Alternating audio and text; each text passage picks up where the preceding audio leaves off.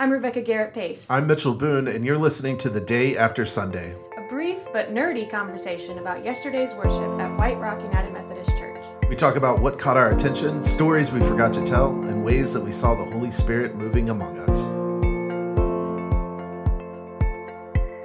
Good morning, Rebecca. Good morning, Mitchell. How are you feeling? I'm good. Allergies still bad? Yeah, I guess the cedar blew in. Yeah. I'm right there with you. I'll take it. It's awesome because it was really cool this morning. I know. I wore a jacket on my walk. I was the happiest person in the world. I know. I just come alive when the temperature drops below 85. It's amazing what some cool weather will do for the mental health. That's true. Yeah. So if you were not able to join us yesterday for our worship, we encourage you to check out our Facebook Live video to see what we talked about and what we sang. And you can also check out Mitchell's sermon on this podcast channel. Yeah, it's uploaded and ready for your consumption. So we ended our Redefining Discipleship series on Sunday, and our last component, so it's been 4 components, right? 4 quadrants. Our last component was around study. And our text for the morning was actually a text that's focused on prayer.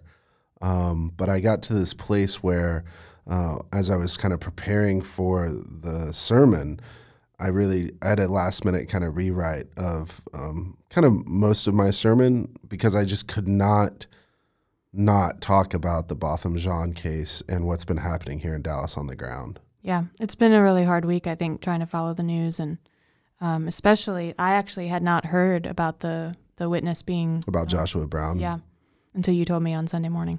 Yeah, I mean, I imagine most folks know now. It was being picked up late on Saturday night by, kind of the major media markets. New York Times put out something, CNN put out something. Joshua Brown, the key witness in the Amber Geiger case, was gunned down late Friday night in an apartment complex in Dallas. And I think what it just kind of broke me for a minute, you know? Yeah.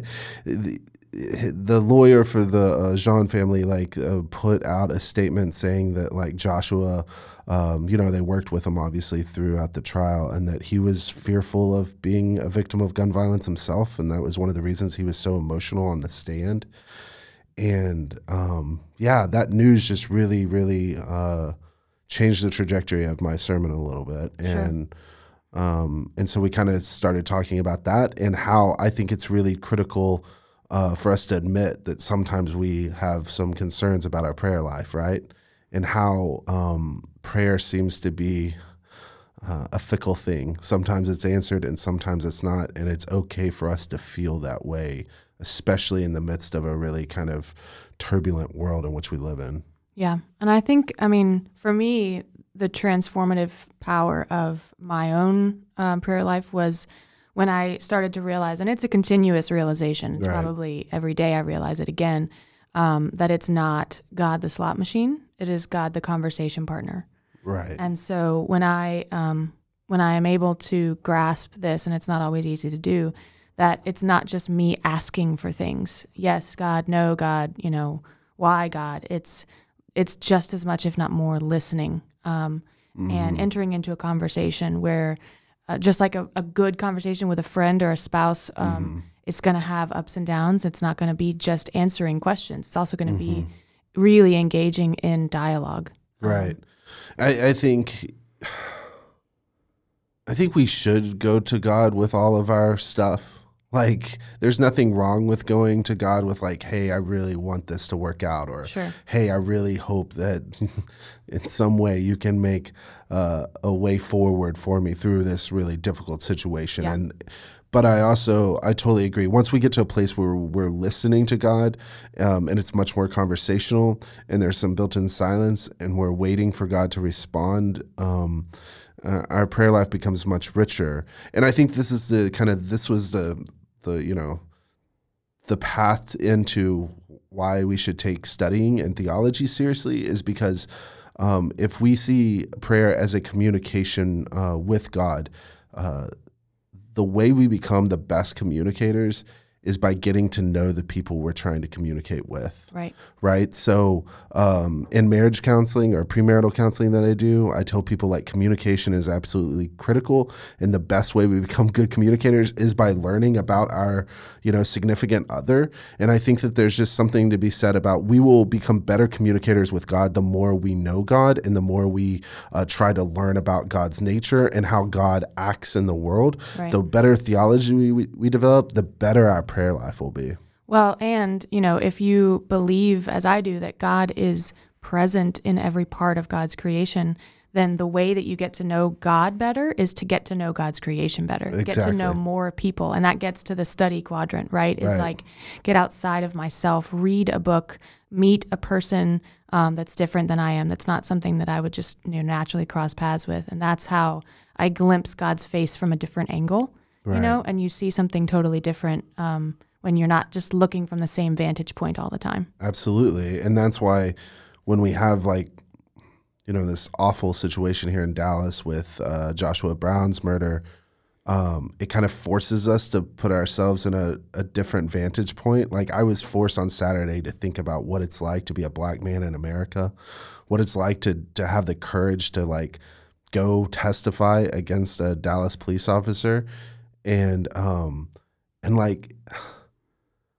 don't know. That made me really uncomfortable all day Saturday thinking about, his life being ended short and his own fear around gun violence. And it really is kind of pushing me to kind of rethink where God is in the midst of all this stuff. And I think that we have to engage the world in such a way that we have very difficult, hard questions for God and for ourselves, or we will not develop good theology. Yeah, absolutely. Because it's just not good enough to say, well, it was all part of God's plan. I don't believe I worship a God who part of the plan was for Joshua Brown to be gunned down at the age he was. Right. Ever. It doesn't matter. I don't think it's part of God's plan for gun violence to exist in the world. Right. Right. But how do we wrestle with that, and how do we expand our minds and our worldview to begin really asking those tough questions?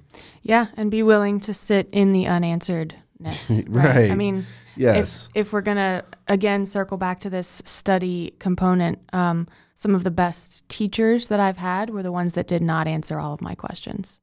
Some of the best teachers that I've had were the ones that encouraged me to ask different questions or to sit in the unknowing and continue to research and continue to push for that discovery that might be right around the corner, or it might never come.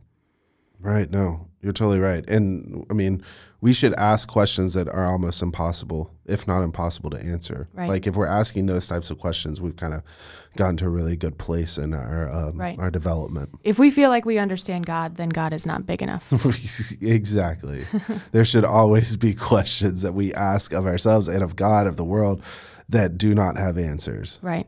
But how do we, and I ask this of myself and of you and of all of us, how do we face the news, something like this that we've been traveling with as a city? It's made national news, but it hits really close to home because it is literally our home, without just giving into despair, right? How do we continue to hold this tension of being aware, being informed, but also believing in the joy and the hope of each other? Does that make sense?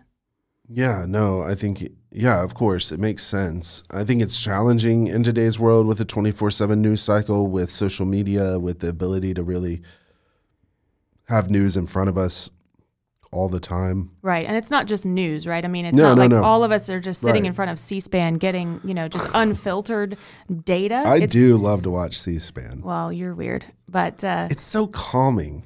Is calming? Yeah, it's just like congressional hearing after congressional hearing. If I'm going to take a nap, there are 3 things that I watch, and one's golf. I love watching golf, but I also like to nap to golf. The other's The Office on Netflix. Golf, The Office, and C-SPAN. And C-SPAN. I never thought I would ever hear those 3 in the same sentence. And the 4th is The Great British Bake Off on Netflix. Well, I do love that one. That That's like Xanax on television right there. Like, That's true. Great British Bake Off is fantastic. Sure. So anyway, yes, I think that it's a challenge because we've got everything in front of us all the time. Yeah. And I think that's where we have to build some really healthy boundaries for ourselves. Right. Right. Yeah. And for me, ritual is not just something that happens inside of Sunday morning. Ritual, another way to say it would be routine, right? I mean, but ritual to me is a little bit more of a life-giving word.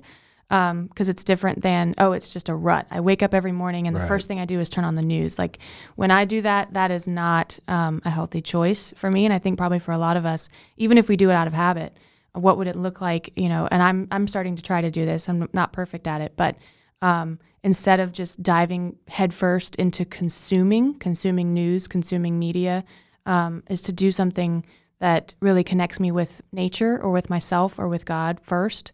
And just watch how that kind of transforms. Yeah, I think it's really, depending on the person, like we should really evaluate how does consuming something make us feel. Right. And that's not to say that the news makes me feel upset. That does not give me an excuse never to watch it. Right, though. Totally. Yeah. But if we know that the news is going to make us feel anxious or upset, when we're consuming it in the first thing in the morning, then we probably need to build in a little bit of a buffer so that we're able to really process what's going on. Because ultimately, like developing good theology is consuming the world around us, but also then having an output, having it kind of like, how do we develop a way to think about God and about our place in the world in light of what's happening? And if all we're doing is consuming, then we never have any space for process and we have no ability to really have conversation. And I think part of developing a good theology is finding good conversational partners in the world, because we typically just naturally move to a place where we kind of create a little mini universe that we're at the center of, and anything that really kind of begins to disrupt that, we try to repel it. And I think that for us to develop really good theology, we also need good partners to be pushing us to think differently about God, about our neighborhoods, about our communities, about ourselves, about church, about faith. Like we need that. Right. Yeah, I agree. I think the worst theology is insular theology. Theology that has very, very clear boundaries and walls and does not allow for questions, right? Yeah. That's where the worst theology lives. And that's why I think it was so interesting the way that this timing of this worship series worked out, that we ended with the study quadrant on World Communion Sunday. Right. Because I have met people, not that many, but I've met people who are very well informed and also very disconnected. And I've always thought that was an interesting pairing, that they knew they could name all of the Congress members by first and last name and what state they're from. But how it related to how they lived their life, they were kind of at a loss. Do you think those people who knew all the folks in Congress, do you think they ever engaged with them? I don't know. But I mean, I think that for me, like, it's you can't really, like you said, have good theology if you know everything, but you never process it with a community. Obviously, I think that's true. I'm just wondering, like, we can also know a whole lot about the world, but if we don't actually engage the world, like if we're not going out of our way to like experience it firsthand, whether that's through food or worship or a conversation with someone from a different part of the world, like if we're not actually doing that work, we can know everything, but unless we're engaged, it's not really worth anything. Right. Exactly. I mean, it's maybe like Jeopardy. Maybe you'd be really good at Jeopardy, but like you probably failed to develop a theology that's robust. Sure. Yeah. If we have all the knowledge of the world but have not love, right? We are a clanging gong or a crashing cymbal. And no one wants to be a clanging gong. Right. Crashing cymbal could be nice, but.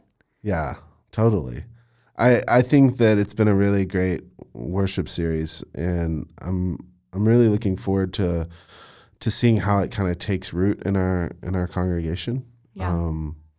It's 5 weeks. That's a long one for me, So we're moving into a brand new series, Shiny Gods, and it's all going to be about stewardship and idolatry, and that'll be, I'm sure, uplifting for everyone. Yeah, idolatry. I mean, we really, the only one we ever talk about is, you can't worship God and money. But thinking about the other quote unquote idols in our lives, things that we put ahead of the health of ourselves, the health of our families, connection with God, those are going to all be things that we venerate, that are out of whack in our lives. Yeah. So good work, Rebecca. You too. We'll see y'all next week. Take care.